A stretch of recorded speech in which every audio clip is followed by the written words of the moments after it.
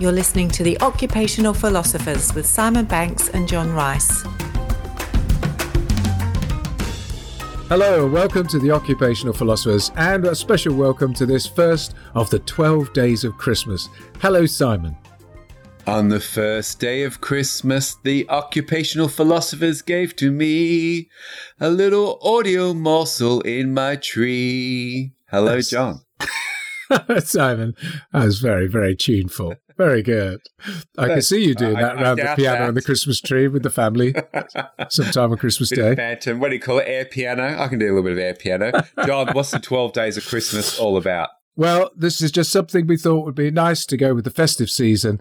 And we thought people might not have quite as much time to listen to a sort of full podcast. So in the spirit of the in-betweeners, but also recognising it is Christmas time, we thought we'd do 12 little morsels that people might be able to squeeze in between courses of Christmas dinner and Christmas pudding and arguments with their family. They might be able to go out and have a mindful 5 minutes and listen to something that we might be able to give them that might give them some spark of joy.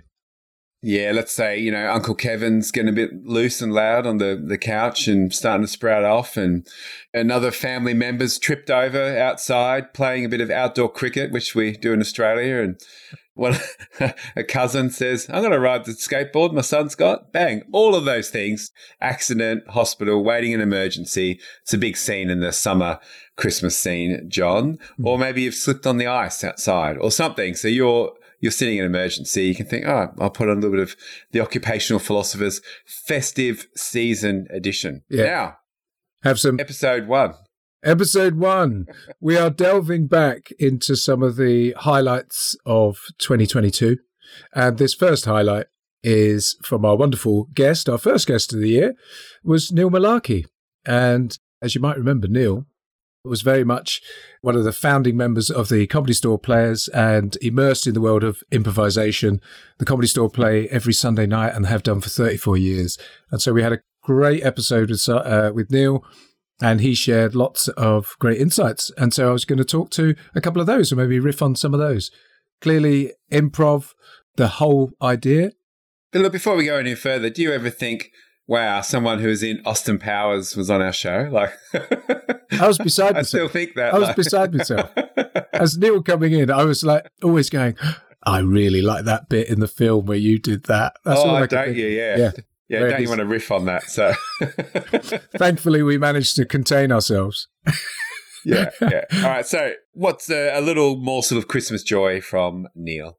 Well, improv teaches us, as Neil would say, to make the best of what you are given. So, improv is all about you are given a gift, and then you work with whatever you are given that gift, and you build upon it. So, it's finding opportunities in the unexpected, and so.